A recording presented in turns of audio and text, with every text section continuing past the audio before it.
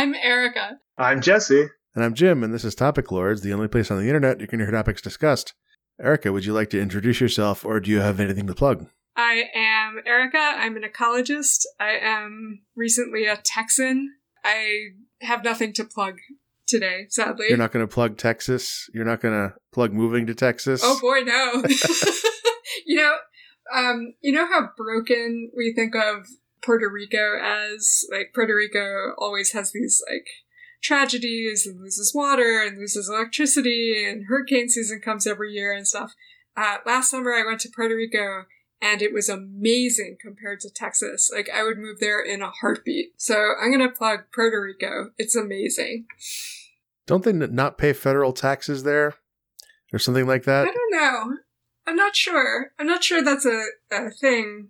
They definitely don't get to vote.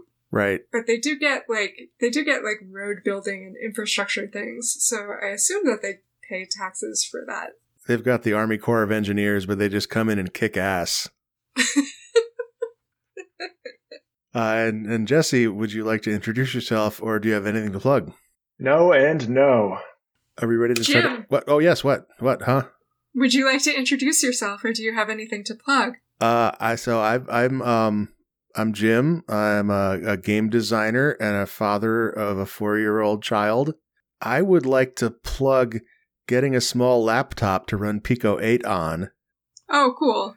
This is something that I've done recently. Like I've talked on a prior episode about being jealous of my wife's ability to just pull out her embroidery anywhere and just work on it while in a social situation. And I ended up on a whim just getting a cheap, like $100 laptop that's barely good enough to run the software that I want it to run. And I expected this to not work out because there's also, it's not just not having the equipment. It's also like the kind of work that I do for game development is different from the kind of work that embroidery is. Embroidery is like very like you're making repetitive motions and you're only like thinking every so often. Mm. Whereas the kind of work I do requires like a fair amount of attention, and like it may be that if I try to do this in social situations, like I'll just start ignoring the room and everybody will be annoyed. But to my surprise, I have been productive on this thing, and I started another project, another small game development project, and I'm very excited about that. So yeah, if you're worried that your method of working is going to shut out the world and make everybody hate you, just fuck them. Just get a laptop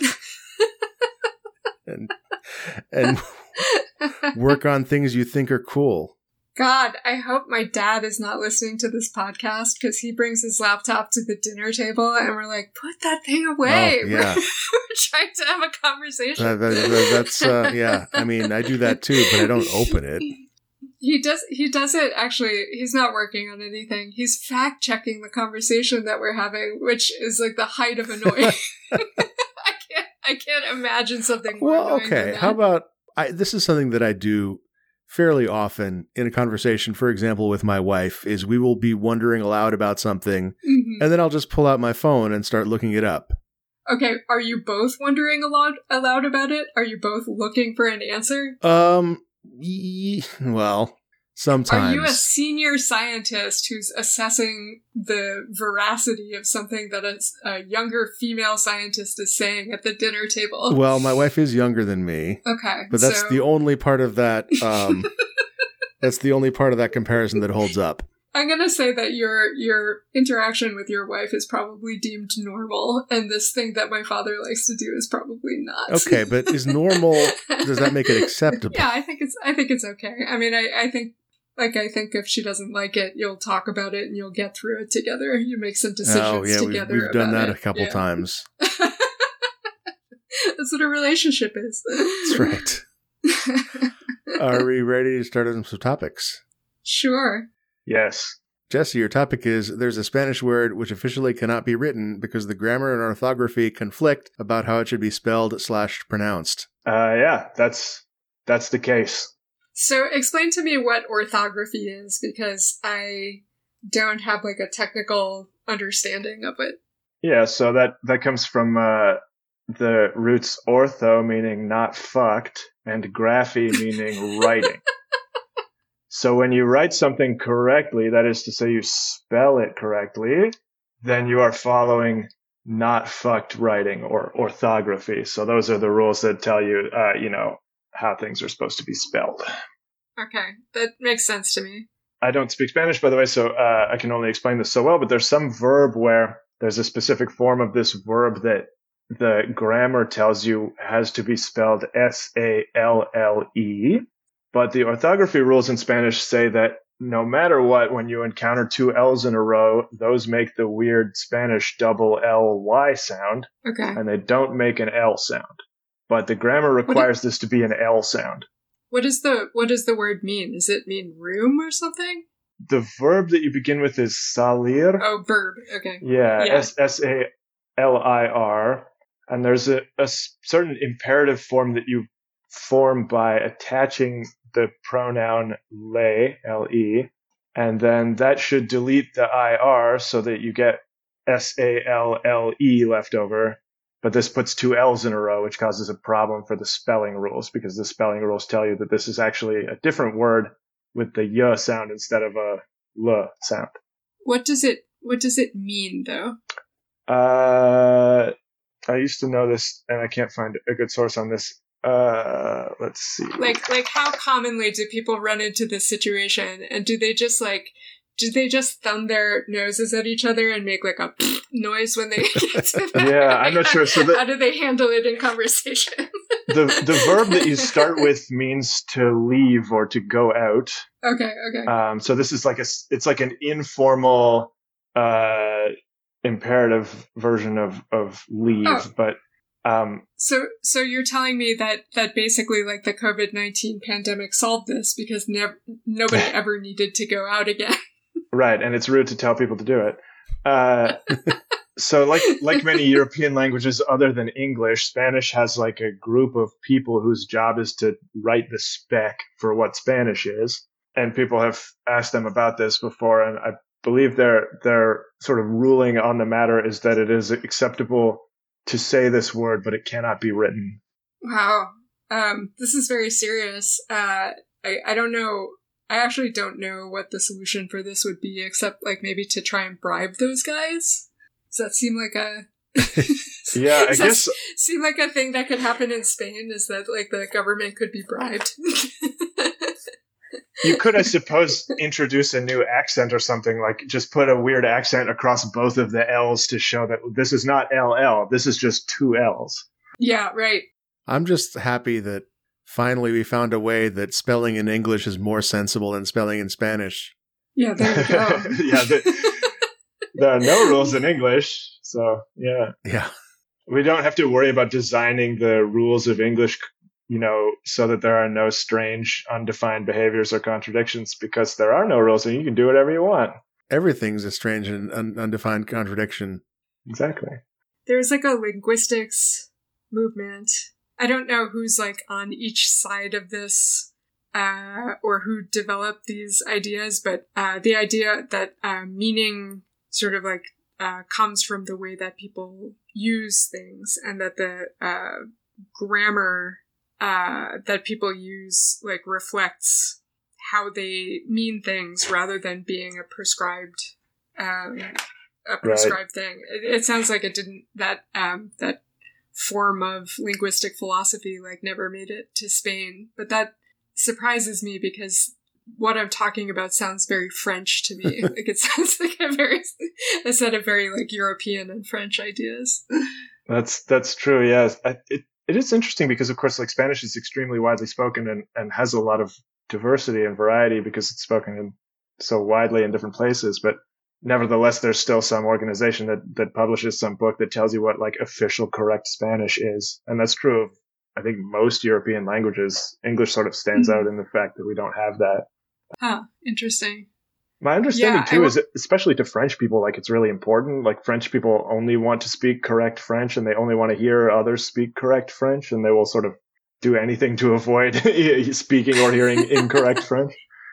When I was in my 20s, I was hanging out with a woman who's in her 50s, and she had spent a lot of time in Germany with her family. She had raised kids in Germany. She herself wasn't German.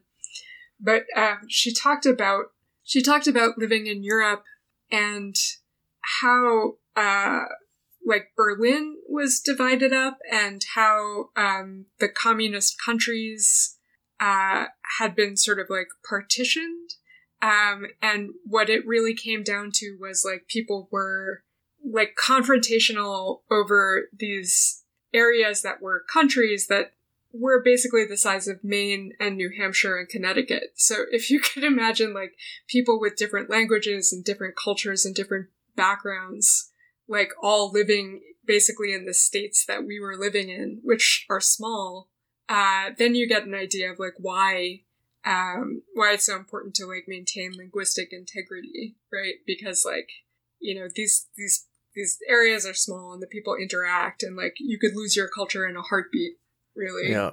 I hadn't put a lot of stock into that kind of attitude of prescription for languages.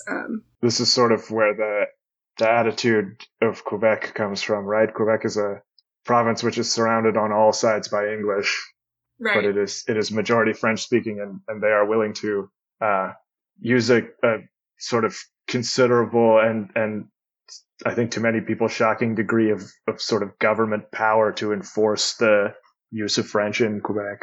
Yeah, but Quebecers are insane.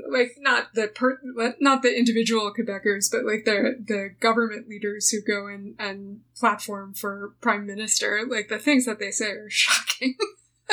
Quebec is if you have to be careful what you say about Quebec as an Anglo-Canadian, but it is a remark. It is less like the rest of Canada than any part of the United States is like any other part of the United States. I don't know. Have you been to Texas?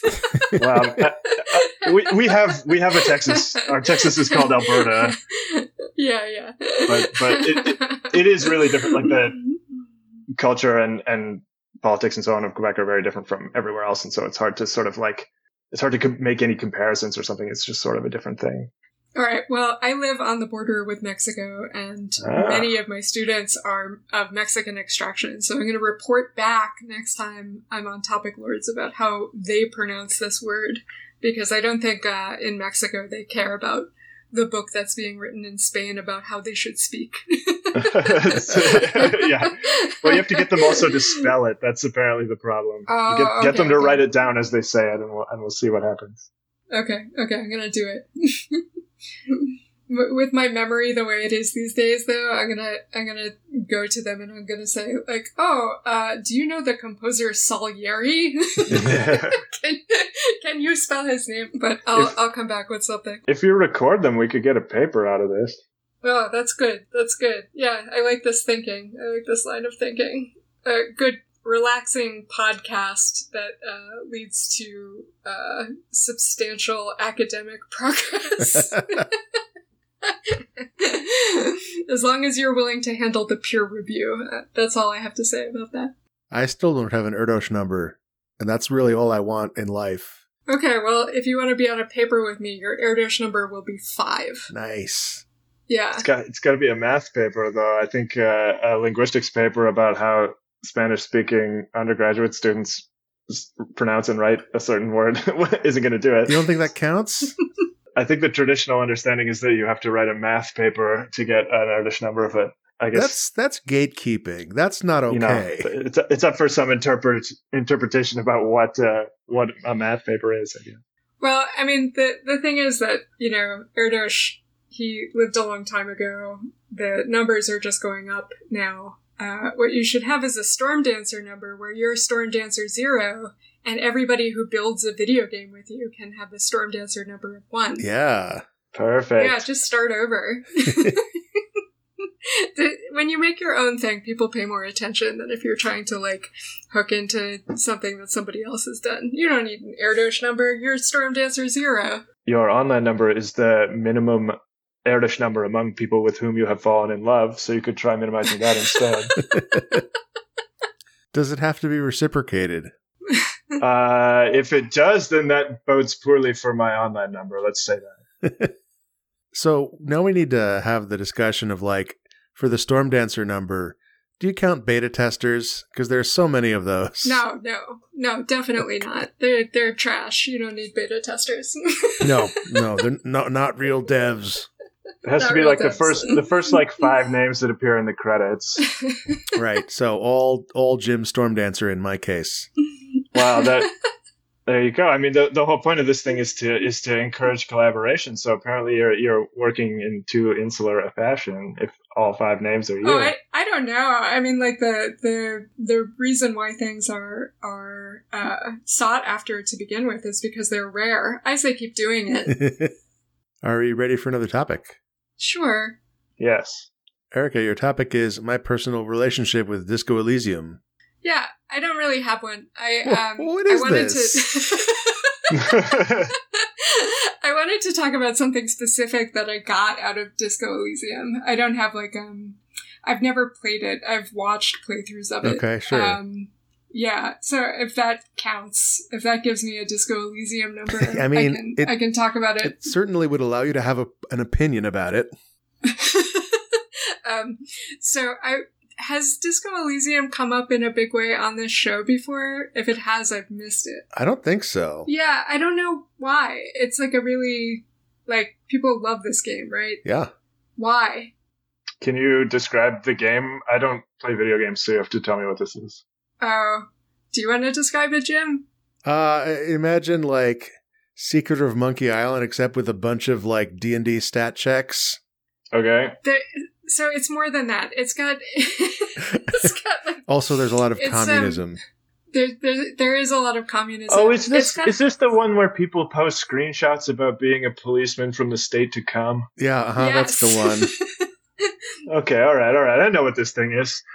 You play a guy whose name maybe is Harry, and your partner is Kim Katsuragi, and the world is first of all, the art is outstanding. The beautiful, they look like hand-painted scenes.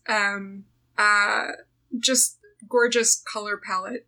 And then the world itself is I think they have made a D&D game out of it. It's really got huge depth to it, both in terms of time, the development of all of the civilization and all of the countries. And there's there are elements to it that are very strange. At some point somebody explains to you that this world is probably flat, and that the continents are actually not connected to one another, but they float in a kind of mist, and the mist may be growing. But basically the gameplay is about solving a murder and trying to understand people's racial alignments and their political alignments, and whether or not they're part of some kind of local mafia and so on. But I think that the writing is what it's known for. Some of the character customization is really strange. You can choose to play as a racist, but I think it has no consequences for you. Except your partner, Kim Katsuragi, could leave at some point. But there are really kind of no real consequences to the customization as far as I can tell, except that it can lock you out of certain areas for a long time if you don't pass the stat checks. Is that kind of a description that you would go with, Jim? Yeah, so I when I was saying it was like Monkey Island, I was coming at it from the perspective of this is basically an adventure game in that you are poking around the world and having lots of dialogue trees. Yeah. But it is much more from the perspective, it's coming from the world of the Baldur's Gate oeuvre of D&D derived games, except then they remove the combat. There's no, as far as I could tell, there was no combat engine in the game. It's just all the other stuff. And the other stuff is really deeply implemented conversation trees, to actually kind of a bizarre, why, the amount of work that would have been involved in writing all the combinations of things that can happen. Like it must have been somebody's full-time gig for years. Yeah. Yeah. And it definitely does weird things with game mechanically in terms of like, I don't remember if this is a literal thing that happens, but I believe that, for example, your stats talk to you. Yes, that's correct. That is a thing that happens. Okay. So like you'll get to a point in a conversation and like one of your charisma stat will just interject something. That's right. And that might give you like an additional dialogue option, for example, or just information about the conversation. And another thing you can do is like you can equip ideas like equipment, and then the ideas level up and like kind of metastasize in your mind. And then those ideas also interject like thoughts into the conversation. That's right. So there's like a thought cabinet that's called the thought cabinet. And like, as far as I can tell, so this is why I want other people to talk about this, is because like it's a very beautiful game. It's very intellectual. It's very thinky. It understands itself very well, but like I feel like the story is really good and there's almost like no reason to have stats. but the thing that I wanted to talk about was the city of Revachol. Uh-huh. So basically like Revachol is it's like the broader city where the game takes place. And so the east side of Revachol is basically like where the rich people live and the capitalists live. And like the west side of Revachol is the it's like where the resource extraction happens. And it's like full of like desperately poor people and people who are addicted to drugs, and there's all kinds of crime going on. And there's a point in the game, because like you wake up, you're an alcoholic and you've lost your memory and you're trying to put together your life again. You can call a doctor, and the doctor's like, oh, you lost your memory because you're a drunk. And you're like, well, yeah, but I don't remember who I am at all. And I think it's the doctor who says like, go just go have like a rich person explain to you what's going on here. So you go to find this woman. She's very rich and she lives on a sailboat. I forget what her name is. But she basically tells you that, yes, this is the way things are. The east side, is like where, the rich people live, and they send cops over to the resource extraction area, and the cops are there basically to just make sure that the resources get extracted and that the poor people don't complain too much and that they don't make a fuss about having like livable lives. And something clicked for me about that, because like there's such like an Eastern European perspective here about like these systems of government and like what they're for and what they're meant to do. But this person just tells you that that's what it is. And I'm living in the Permian Basin, where like the whole reason why this city complex exists is to extract oil from the ground. And we live in Midland, where like all of the execs live because the air is like more breathable and we have trees. And over in Odessa is like where all of the oil workers live and work, and it's dirty and dangerous, and it has the highest violent crimes rate in Texas. Like, this is exactly what's going on here.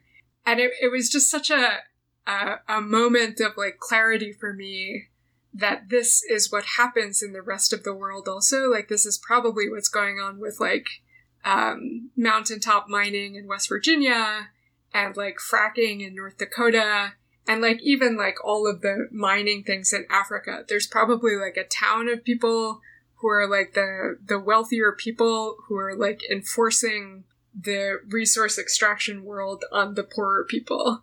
And I thought, like, I think that the game, like Disco Elysium, I think as a game, it kind of stinks, but as like a perspective, like it's amazing. Like they caught so much of these like socialism and communism and capitalism and the way that they interact. And I don't know that there was like a better medium for getting those ideas across. Do you need like a thought cabinet? Do you need like D&D checks to get through this world? Like, I think that's only there to like keep you engaged. But I don't know. I thought there was so much in there that was so good, and I don't know why other people like the game, because it's certainly not for the things that I'm saying. You know what I mean? I think in a lot of cases it is. I think a lot of the audience of this game there are people who care a lot about this sort of politicking, mm-hmm. and they're really happy to see it represented in a good game. Yeah, there's no other game, I think, that takes on any of these issues at all, and this is like a really nice treatment. Yeah. Of them. But yeah, I tend to agree that like the game is like I was talking about like the thought cabinet and the stats that speak to you in a good way, and I do think they're interesting from a game design standpoint. But like when I played this game, I played like for 5 hours, and I was just like I'm just lost, and I mean both like in terms of like I don't know how to proceed in the game, and also I just don't know what's going on mechanically. It's too complicated. Yeah. And this is exactly how you interact with like games like Baldur's Gate, is you play them for 5 hours and then you realize, okay, I need to restart with the knowledge that I have now and recreate all my characters from the ground up to be optimized for this combat engine. This is actually like the normal expected way you would interact with this lineage of game. I just don't have the patience for that. Yeah. The guys who do Ranged Touch, Cameron Kunzelman and Danny Ashinafi, like this is a great channel. It's a YouTube channel. They've played through all of the Baldur's Gate games and Disco Elysium as part of that, because of the kind of like similar systems and similar perspectives and stuff. And I think they were not able to get through the games without sort of hacking them. Like, at some points, they just become, like, kind of unplayable. And I really respect that. Like, you're so committed to the game that you get to the end game and you can't play it, and you're like, well, I'm gonna do some research and, like, use outside game tools to get through this, because, like, certainly no beta testers ever got here. Yeah.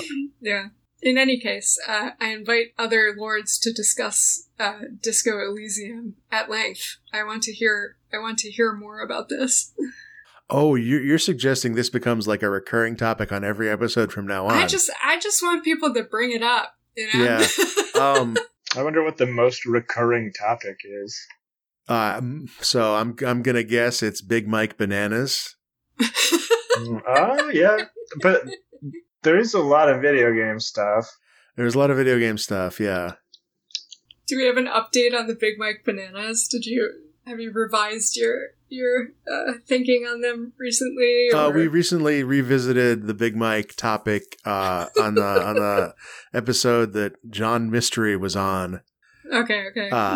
Because, gosh, was it? I'm like, maybe I'm talking about a different friend now. I'm pretty sure it was him who like got a box of them for Christmas and tried them out. And like, basically, unless, and this is my memory, so maybe I'm wrong about this, but my memory of this is that he agreed with me that like, they're basically the same as regular bananas. Okay. Well, this is one additional tick in the Big Mike Bananas being a recurring topic. That's right. Of note. Are we ready for another one? Sure. Yes. My topic is Clue 2, Murder in Disguise. So I watched a movie when I was a kid based on the board game Clue, and it was like campy goofballs doing campy goofball shit. Are you talking about the Tim Curry movie? No, as it turns out, but I thought it was. Okay. Wait a minute, there's 2 Clue movies? So hang on. You skipped to the punchline. All right.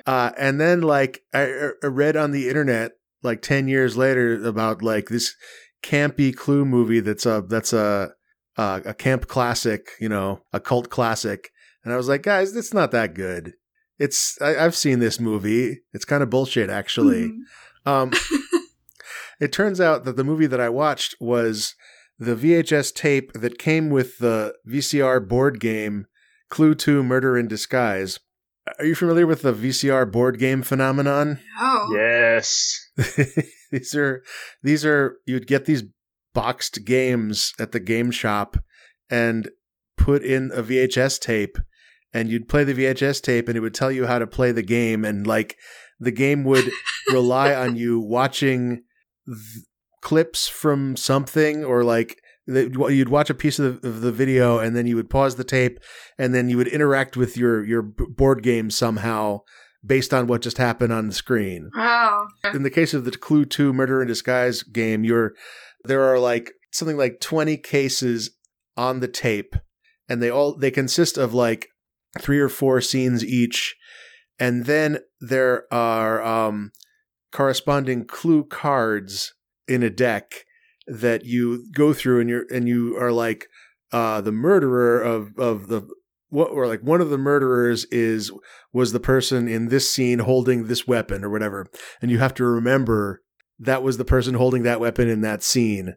And then there are mechanics for like replaying parts of the video. So as a comparison between Clue 1985 and Clue 2 Murder in Disguise VHS pack-in movie, the IMDb page for Clue, the top cast has 17 people in it, one of whom does not have a picture for their IMDb profile or whatever. Clue 2 has 11 people in the top cast, 2 of whom do have pictures. Yeah. Like, to be clear, Clue, the movie, is a real movie with real comedic actors in it, such as the guy whose name I can't forget who played Chuck on Breaking Bad. I have I not don't know seen who that is. Breaking Bad. I have seen Clue. I don't remember very much about it other than that the recurring gag about the maid having big titties. Yeah, that was the part that really stuck in my mind. I think I watched this when I was maybe 14 or 15, maybe. Sure. Are we calling them titties now? Oh, I mean, I think in the context of Clue 1985, I think it's appropriate. I think in this movie they're definitely titties. Exactly. Okay. Noted. But it does apparently have Tim Curry in it. Yeah. Whereas Clue 2 Murder in Disguise was made on a shoestring budget, shot on video, with no-name actors, and yet, like, I rewatched like 5 minutes of Clue 2 Murder in Disguise, like the opening sequence of it, recently on YouTube. How? Okay. Yeah. Yeah. And then I watched the Clue movie with my wife, and it's a kind of a toss-up which one I enjoyed more. So, like, when you're dealing with camp, like, better isn't always better. Yeah, I The suppose. idea of like having to like play and stop a VHS cassette in order to play a board game, which is like generally kind of a slow process to begin with. Yeah. Sounds like a giant drag. And I think I probably would have hated that as a kid, but I would be all about it now. Like, I would love to play it. Like, have you been able to like recreate this and like play it as an adult? Or I've never played this game. I just watched the tape. Oh, you've never played it. Because the tape is itself. Sorry. That must have made no sense, right? Well, yeah. Well, it sort of tells a story. But there are 20 cases, right? There are 20 separate cases. but they're linked in such a way that like the characters go from scene to scene, and like it kind of all adds up into a semi-narrative. God, I would love to have been part of that and to figure out like where those Clue and actors ended up, right? Like, yeah. Like seeing one out in the wild somewhere would be such a thing. Like, I don't know. When I was living in Tucson, we went to this Indian restaurant, and I was out with my in-laws who, like, they don't watch movies and they don't really watch TV. And John Lithgow was sitting behind us with his wife. This is not a fancy Indian restaurant. And I like looked at him, and then I sort of like looked away because I didn't want to draw attention to him. But like it seemed like nobody else like recognized him. And like I told my in-laws who it was, and they're like, yeah, we don't know who that is. And I'm like, oh, that's a shame. But it took all of the like fortitude in my soul not to like pass him on the way out and say like, I really appreciated your work in Daddy's Home 2. You know? And like it would just be like to find one of those like Clue 2 Murder in Disguise actors and be like, oh my god, you were my favorite actor in Clue 2 Murder I would have one of them on the show.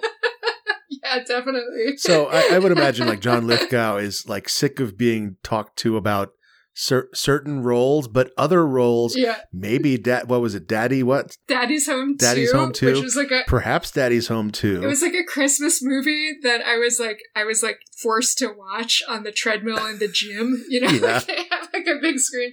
It has Marky Mark in it. It's one of the worst movies of all time, and like I really wanted to like congratulate him on that particular movie. All of Mark Wahlberg's work, I'm just going to start dismissing this. This movie has Marky Mark in it. Even when it doesn't, just as a way of saying it's bad. It may be that John Lithgow was like, oh, Daddy's Home 2. I loved making that movie, and then would like have a conversation with you about it. Like, and nobody ever talks to him about it. Like, I remember this anecdote of someone who was talking to Michael Land at CES or something. And Michael Land was the composer on like a lot of LucasArts games. And he was also like one of the technical people behind the iMuse music engine. Like you could tell by looking at this guy that like this guy is really tired of being fanboyed to. But the person who was telling the anecdote brought up the idea of iMuse, and Michael just perked up like, oh yeah.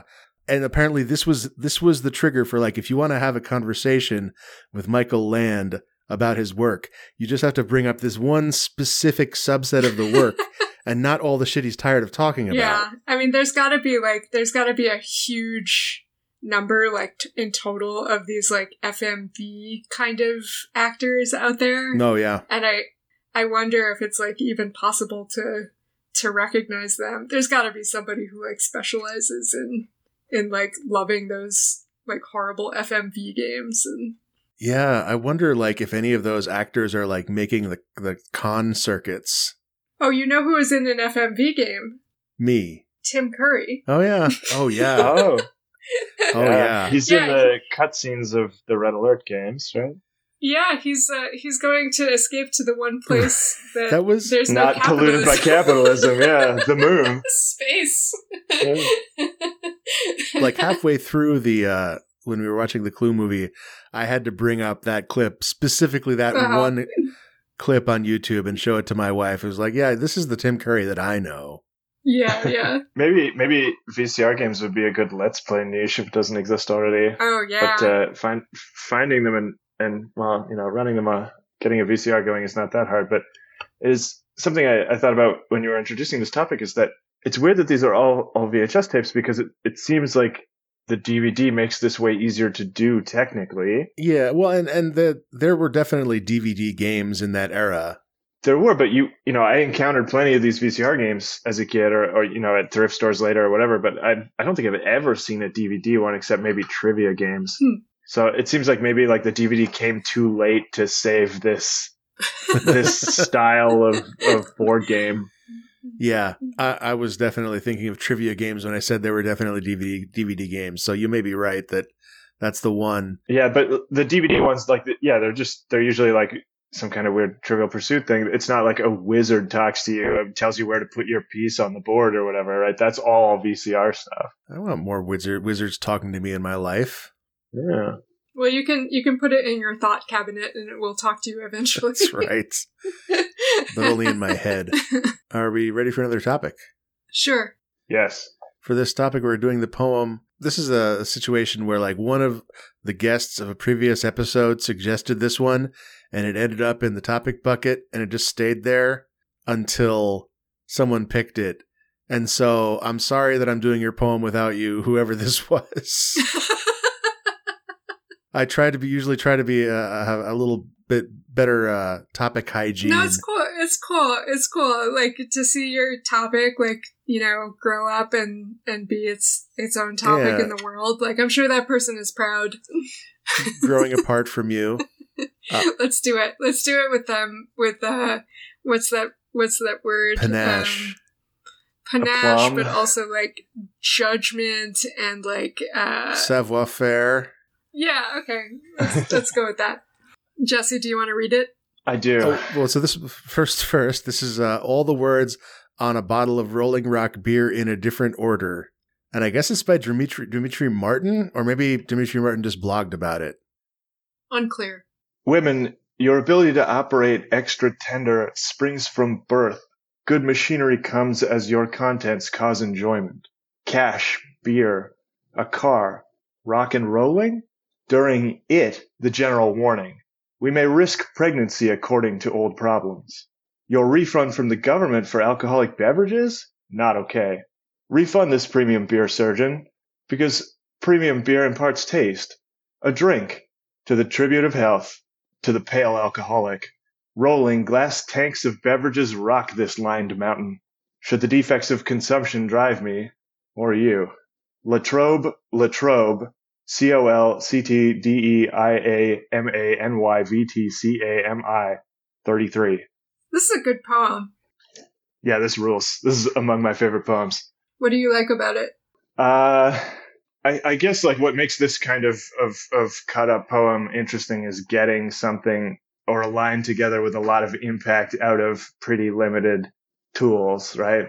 Mm-hmm. This toward the end, rolling glass tanks of beverages rock this lined mountain. That's just a good line. Like, that's, you could find that in Beowulf or whatever, right? the bit about, that they've taken some Surgeon General's warning about how drinking alcohol is bad for you and made it into something, which is interesting. The part at the end where it just lists a bunch of codes for different states is not as good, but you had to put them somewhere, I guess. Had to go somewhere. They could have punctuated every line, like one state for every line of the poem. Right. I'm sure they thought about that. Yeah. Maybe there was nothing better to do with it, but the first stanza, which is the sort of gender essentialist thing about women having the appropriate machinery for causing enjoyment, that wasn't my favorite part. Your ability to operate extra tender springs from birth. Good machinery comes as your contents cause enjoyment. Yeah, I guess that is like a little off. That could have been rearranged into something. I was kind of interested, like, in the fact that, like, so much of this is about women, Yeah, there's of the four, sort of 4.5 stanzas, 2 of them seem to be about women and pregnancy. Right, and I'm sure there's like a lot of text on the beer can that's like related to Surgeon the Surgeon General's warning: don't drink when you're pregnant. And, don't drive when you're don't drive when you're pregnant. Yeah. Don't drive when you're impaired. It turns into something that basically like is a little bit of a meditation on women, right? Because like there is no like warning specifically to men, like. Unless this beer were specifically advertised to men, there wouldn't be any language calling them out. But because women have to be called out so many times, then the poem becomes about women in some ways. Oh yeah, right. The word "man" and "men" do not appear on the can, so you just can't talk about them, right? Or at least not directly. Mm-hmm, mm-hmm. Yeah, there's like when you're talking generally, and this has been going on forever, like where the sort of how do you address somebody who's anonymous, and for ages and ages it was he, and the unspoken audience was male, and like I don't know if this is like the way that the Bible and the Quran are written or the way they get translated, but a lot of passages like speak to you as a reader and like your implied wife or your role in society as, and the underlying thing there is as a man. right? Like as somebody who is able to read. Yeah. But like, this is one of the things. Beer cans are meant to be read by both genders, and there's not like sort of like an implied sexism except for the advertising, right?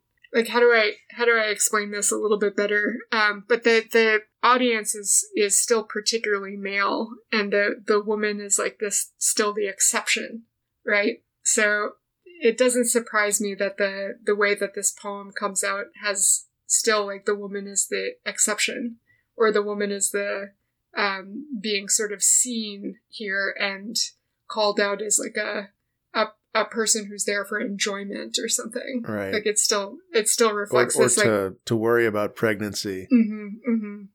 It still reflects this like male culture, I guess. This bit in the long stanza, a drink to the tribute of health to the pale alcoholic. That's an interesting dark irony there. That reminds me a little bit of there's a song by the band Moxie Früvous, long defunct, called "The Drinking Song," which those two lines remind me a lot of that. I don't remember that song, but I used to really love Moxie Früvous. Best known these days for having Gian Gomeshi in it, who is now a disgraced former CBC employee. Okay. I had no idea. No, it was a big news story at the time. It was bad stuff. He may have gone to prison. I'm not sure. But no. Yeah. Oh, that gives them some serious street cred. Yeah, the drinking song is on, I think, their first album called Bargainville. Yeah, they played on my college campus during finals week. They were like right outside my dorm. It was really fun. Oh, wow. This is before, prison. Yeah. You remember how 50 Cent kept rapping about how many times he'd been shot? Maybe you don't remember that. I don't remember that. It was a thing. He got shot though, right? Yeah. More than once. Oh, no. And it's totally a thing to like talk about going to jail, but I don't know that if somebody must have at least made this joke about like rappers rapping about going to jail for insider trading or something like that. I think that's very funny. Mm-hmm, mm-hmm. Any white collar crime. I don't think he went to prison. He was acquitted once, and on a second charge, he assigned a peace bond. And there are sort of separate additional allegations about him which have not gone to trial. All right. That's not as cool then. Moxie Früvous no longer has street cred. All the sexual assault, none of the prison. That's the Topic Lord's guarantee.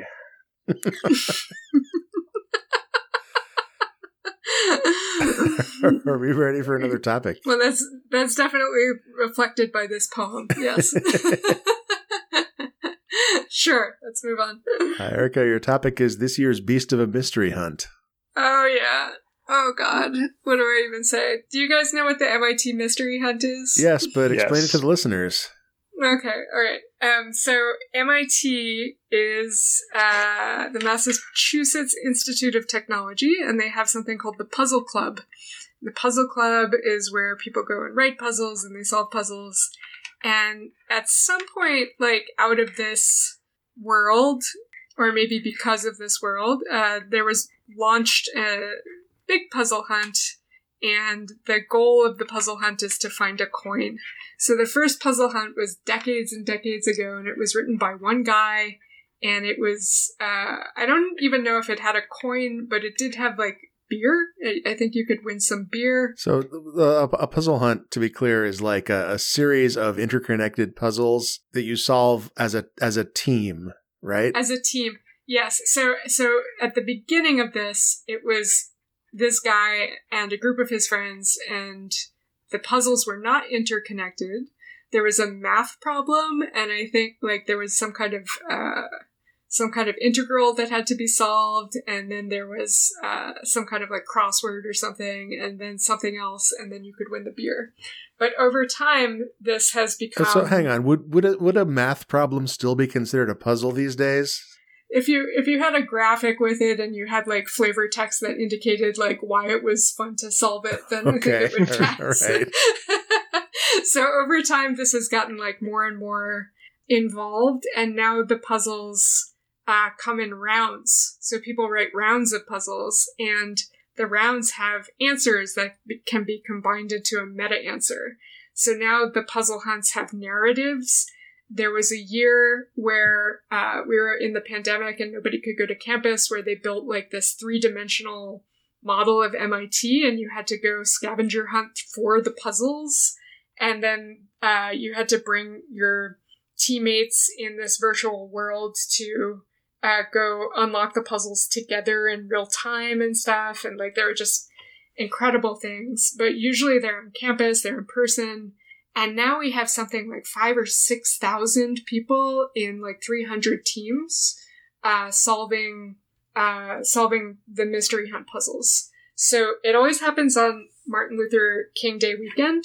And the winning team writes the hunt for the next year. And recently there's been like an even more in-depth fold to this, which is that not all teams are very big, or they're not very experienced. So the first part of the hunt will be like a miniature hunt that a smaller team can get through completely, and then they win some prize like a pin or something.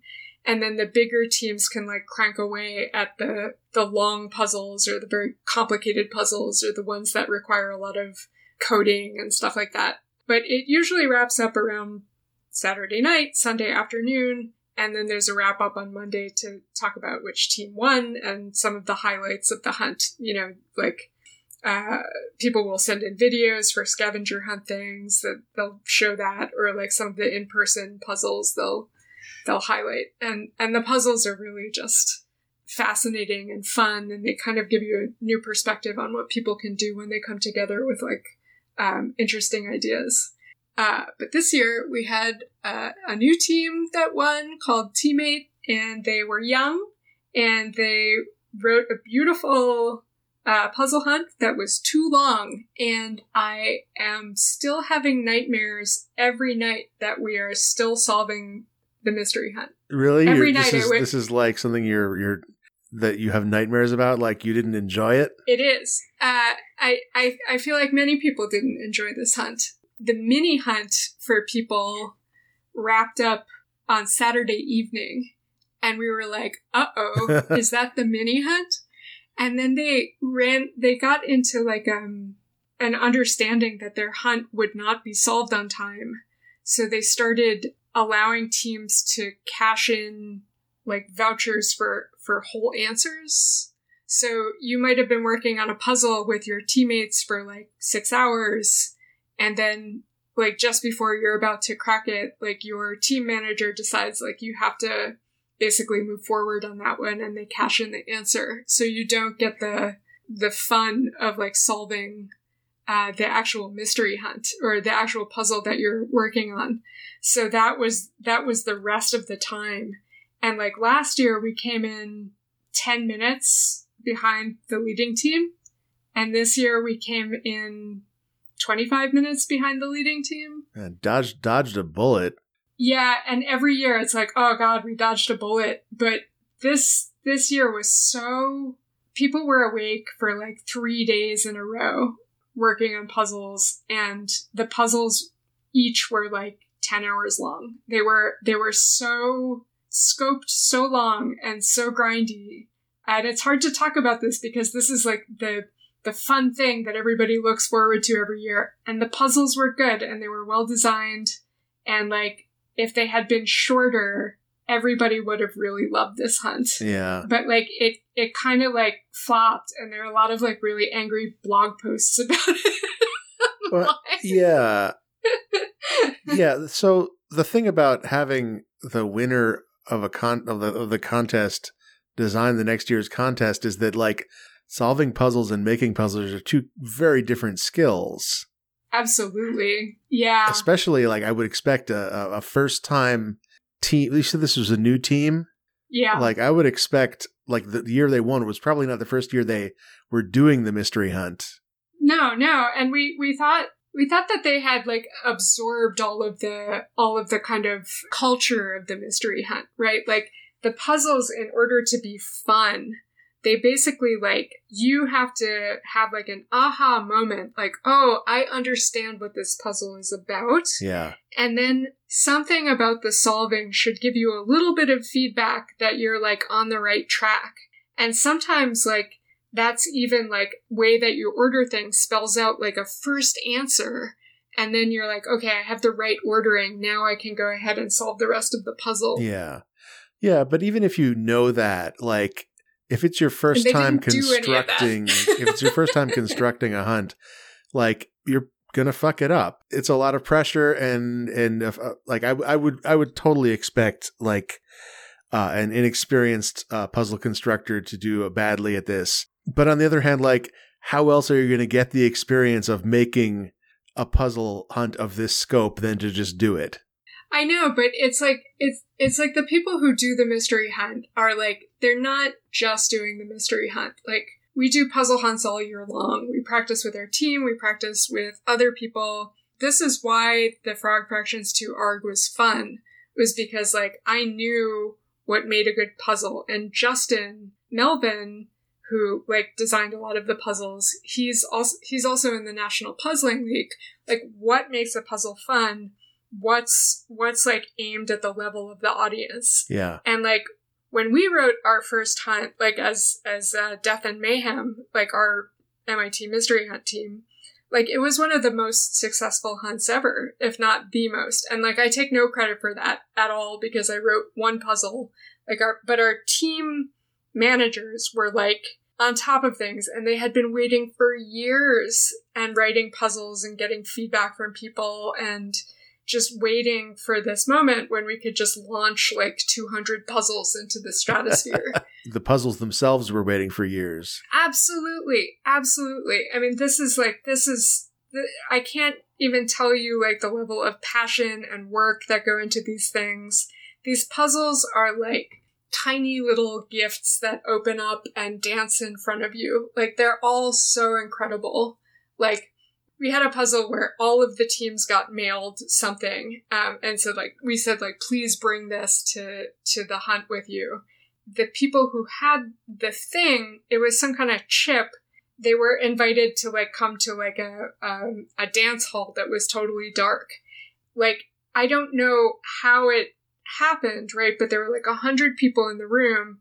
And at some point people understood that their chip was controlling a single light point on the wall, and that they had to organize themselves into a shape to make the logo of that year's hunt based on the shape and the color of their chips, you know, with the projection on the wall. And like, that was something that it was a collaborative puzzle that required coding and technology, but also like the solvers had to come together and make the recognition that like they could control a single point of light on the wall. And that meant that they were in control of finding out what the solution was and organically coming together to make it. There were no instructions, right? And like all of the puzzles are these like beautiful little like chocolates, you know, just something to savor and enjoy. And like, even if you didn't get to see it, like, you can go back and you can solve it later, and you can have like all of that fun that somebody put into the designing of that puzzle. Yeah. And it's just so delightful. And this was like ludonarrative dissonance, where like, you know, you've been waiting all year to solve these puzzles. You've been waiting all year for this chocolate box. And it's like a marathon through Death Valley. Like, at the end of it, like, all you have is memories of fighting with your teammates and like endless nightmares about still being in the mystery hunt. Is there, if I understand it, this sort of event runs on almost no explicit rules and sort of operates on a thin layer of tradition or something. So it seems like you don't have a lot of like recourse when this happens, right? You can say like, Oh. You can't say that this team did it wrong, right? You can only say that you don't like the way they did it or something, right? Like, That's right. Yeah. So you sort of like, you just have to, I mean, either change your traditions or else accept that this is going to happen sometimes or something. Like, I don't really know what you would change or what you would do, you could right? design puzzles that this team is going to be bad at solving. Make sure they never win again. That's it. Thank you, Jim. I'm gonna go into my other Discord and suggest that right now. And I think that's gonna make everybody smile. You could, I guess, just like start a whisper network, like just talk a lot about how bad that year was or something, and then that will like eventually coalesce into a tradition of like, oh, don't do it like they did that one year. Yeah, I mean, unfortunately, like, there's real anger on the internet, and so, like, of course you don't want to be angry, but it is a huge time investment and a huge energy investment. So I think that the team knows. And, I don't know how you could be angry about something like this. Like, it would be like getting angry at a student driver for crashing the car. Like, of course they crashed the fucking car. You were talking about that like huge crossword that you were doing. Yeah. Like that huge crossword. Yeah. What would happen? How would you feel if now that you've been working on it for, a month or 2 months or something, they issued like an apology and said like, we're sorry, but like it's not solvable and we don't want to tell you why, because that would like spoil something about the puzzle. Like, how would you feel about it? It's just like, you've been doing this for fun. It's a huge time investment. They didn't check. They didn't run it past their beta testers. Yeah. And that's probably part of the skill set of making something this big, is like, you're not going to get a team of beta testers to run like of 100 people to run through this puzzle in a weekend. Oh, yeah, but that's what you do. You go on go on retreats. Yeah, it's like a whole year to set up to do the puzzle hunt. So you have the team managers basically come up with the structure around the narrative which people vote on, and set a bunch of meta puzzles up, and then they solicit puzzles from people, and there's a system. Like, there's a whole software system that our team managers built so that some people can have access to the puzzles, and then they get edited by editors, and then they get checked out by naive beta testers. And if they have feedback, then it goes back into development. New naive beta testers go through it. And if they're able to solve it, then it goes through a second naive beta tester test. And then you have a time that the puzzle has been needs to be solved in. So you have some kind of idea of how many man hours it's going to take. Yeah. It's a huge complex. And that's what I was getting at, was like, there's got to be a process for this. That like, so it's one thing to understand the process, and maybe they didn't even know about a process. Maybe they didn't. It sounds like, honestly, if each individual puzzle is running along, it sounds like they just didn't test. That's right. And that's what we think happened. But also, testing well, even if you know the process that you just described, is also a skill. Yeah. I don't know. I mean, I think Jesse is right, which is that, like, if we don't have a rule book, this shit's gonna happen. But yeah, I would definitely blame far more than I would blame this team. I would blame the idea that, like, the winner of the hunt writes the next hunt. That's a terrible idea. So what do we do? So, like, well, usually this is not a problem, because, like, C-Tech Astronomy wins it almost every year and then writes it. Yeah. So, like, it's just, they write excellent hunts, and they're, like, excellent solvers. They're a small team, and they just blow everybody else out of the water. And we love it when they win, and we love it when they write the puzzle hunt. So yeah, I mean, it sounds like the solution is for these astronomers to get good. I don't think any of them are actually astronomers, but they might be. C-Tech Astronomy was the like secret, the Scrabble combination, and in sneakers. Sneakers, yeah. I also thought it was like a group of astronomers, though, and I was really impressed for a long time that like this society of astronomers was coming together to solve puzzles, but it's not the case. Like, I think it would be worth considering, like, tell CTech Astronomy, all you guys quit your jobs. Like, this is now your job. We're paying you. Like, there is a Mystery Hunt Foundation. It's like there's an entry fee that everybody pays, and it goes to paying the salaries of the puzzle constructors. And it's always this one team because we know they do a great job. Yeah, there have been like cultural rifts that people don't want to talk about. And I don't think that's ever happened to CTech Astronomy, but you get teams kind of exploding and ending up on other teams and stuff like that. So there is this like whole kind of like cross-pollination of like puzzle designers and puzzle solvers and stuff.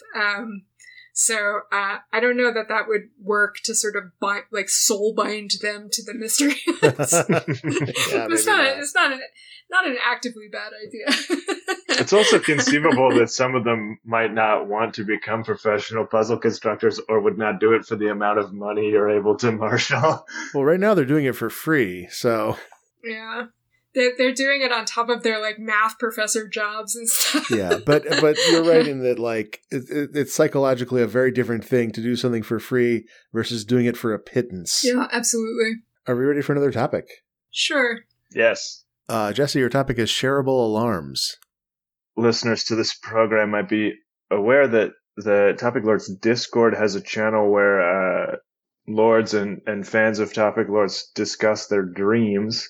And I also I often feel pretty left out of this discussion because my dreams, I rarely remember them. And when I do, they're nonsense. Like they don't have a narrative, and they're sort of just vague collections of impressions and sort of mishmashes of people I used to know and these sort of things. But one idea I had in a dream that I remembered when I was awake and that technically makes sense is shareable alarms. So you know how on your telephone you put a thing so that it makes a noise at 7 a.m. to get you up, or perhaps you set a timer because your washing machine is going to be finished. So what that app tends not to have, in my experience, is a button where you can share this to all your favorite social media sites to tell your friends and family about the alarms that you have, so that that they could adopt those alarms or send you a little message when your alarm goes off being like, good job with the washing machine. So that's my idea. It's called shareable alarms. I actively want this. Is there a website where we can go do this right now? I don't know. I believe in the Butlerian Jihad, so you're going to have to do it. I won't touch a computer. Not even to use the shareable alarms? No, I don't believe in them. Jim, you got that Pico 8. This is on you. Yeah, definitely. So I had like a little Casio watch, and at some point I set an alarm for like 1 o'clock or 1:20 or something, and I don't remember why. And then the strap broke, and then the piece of string I had threaded through where the strap was, that broke too. And then it was just buried somewhere. But every day at like 1 o'clock, it would go off. Oh no! The alarm would go off, and you could never find it. Yeah, I wasn't really looking for it, but I also like never had it in my head at like 12:58. Like, oh, go look at that. This is like when you lose your wedding ring, but your wedding ring also like screams once a day. You're like, oh, yeah. My wedding ring is screaming. I know it's nearby, but I can't find it. So this made it through like multiple moves with us also. So in different houses. And like my screaming wedding ring is following me around. My friend Chloe, I was explaining to her that there was this alarm, because she was staying with us, and like, I wasn't actively looking for it, but I was kind of annoyed by it, and she was like, oh, you could just use it to your advantage, like, 1 o'clock, it's time for pants or something like that. And then for years until the battery ran out, 1 o'clock was like time for pants, and David and I would just say it to each other. Like I kind of miss it now because, like, the watch still exists somewhere, but the battery is dead. And it doesn't go off anymore. But so, I'd just be in my pajamas all day because I don't have that, feeling of like, oh, it's time for pants. Yeah. Oh, no. And none of your friends, like, if you had a shareable alarm set I that was know. automatically sharing itself every day, all your friends and family would have noticed, oh no, the pants alarm stopped. I know. Somebody would have, like, come to the rescue with, like, they would have sent me, like, a preset Casio watch so I could share it to the internet. People could follow me on shareablealarms.net.org and, we could all remember that it's time for pants together in, like, whatever time zone you're in. That's So perfect. there's I guess it's an app for the PlayStation Vita. So nobody has this anymore, but there was once for the PlayStation Vita an app called Wake Up Club. Oh, they And fucking jacked my shit. This is the same thing, isn't it? it's similar. No, it's not the same thing, but it's similar. It doesn't have a pants alarm. You'll set an alarm for a time to wake up, and then when the alarm goes off, you will be connected with 12 other people who have also set that time for their alarm, and you will play a minigame together to see who can wake up faster. Oh my god. Huh. I guess this is to, like, prevent, like, to give you a gamified way of not going back to bed after your alarm is turned off. Yeah, or to, like, I guess make you more alert when you wake up because you're competing with somebody. According to this, players can earn in-game achievements or trophies for getting out of bed. Wow. I kind of love this idea. I think I would just immediately go back to sleep after the game, but I like... You'd be too amped. I mean, you have to make it putting on pants instead of just being awake, right? Who can get their pants on fastest? Because, I mean, if you're upright and wearing pants, like, you're up. Who can get to work and finish their workday fastest. This app is like the opposite of sex. Like, who can get their pants on fastest? Wait. Does that mean that sex is about getting your pants on the slowest? I think I've been doing it wrong. Taking your pants on and off as fast as you can. Now I'm blushing. Finally. We finally did it, Lords. And that's all the time we have for Topic Lords. Erica, if this is something that you want, where can people find you on the internet? Oh god, I'm still on Twitter, @YerikTRB. Really? For God knows what reason. Like, I left Twitter, and then I realized that Twitter actually brings me joy sometimes, and I went back. So if you're a person on Twitter, and you're not angry, give me a follow. All right. And Jesse, if this is something that you want, where can people find you on the internet? I can be found in a number of places on the internet, but perhaps the most interesting one is the Discord-based reading group for Smulyan's book To Mock a Mockingbird that I run. You can get the invite to that by DMing me on the Topic Lords Discord, which you should be on because you obviously subscribe to the Patreon of this fine show. If you are a coward, then don't join us there. But if you are interested in learning about birds and why the set of Gödel numbers of all true sentences is not computable, then you should come hang out. Neat. All right. Yeah, thanks so much for being on. Thank you, Jim. This was highly enjoyable.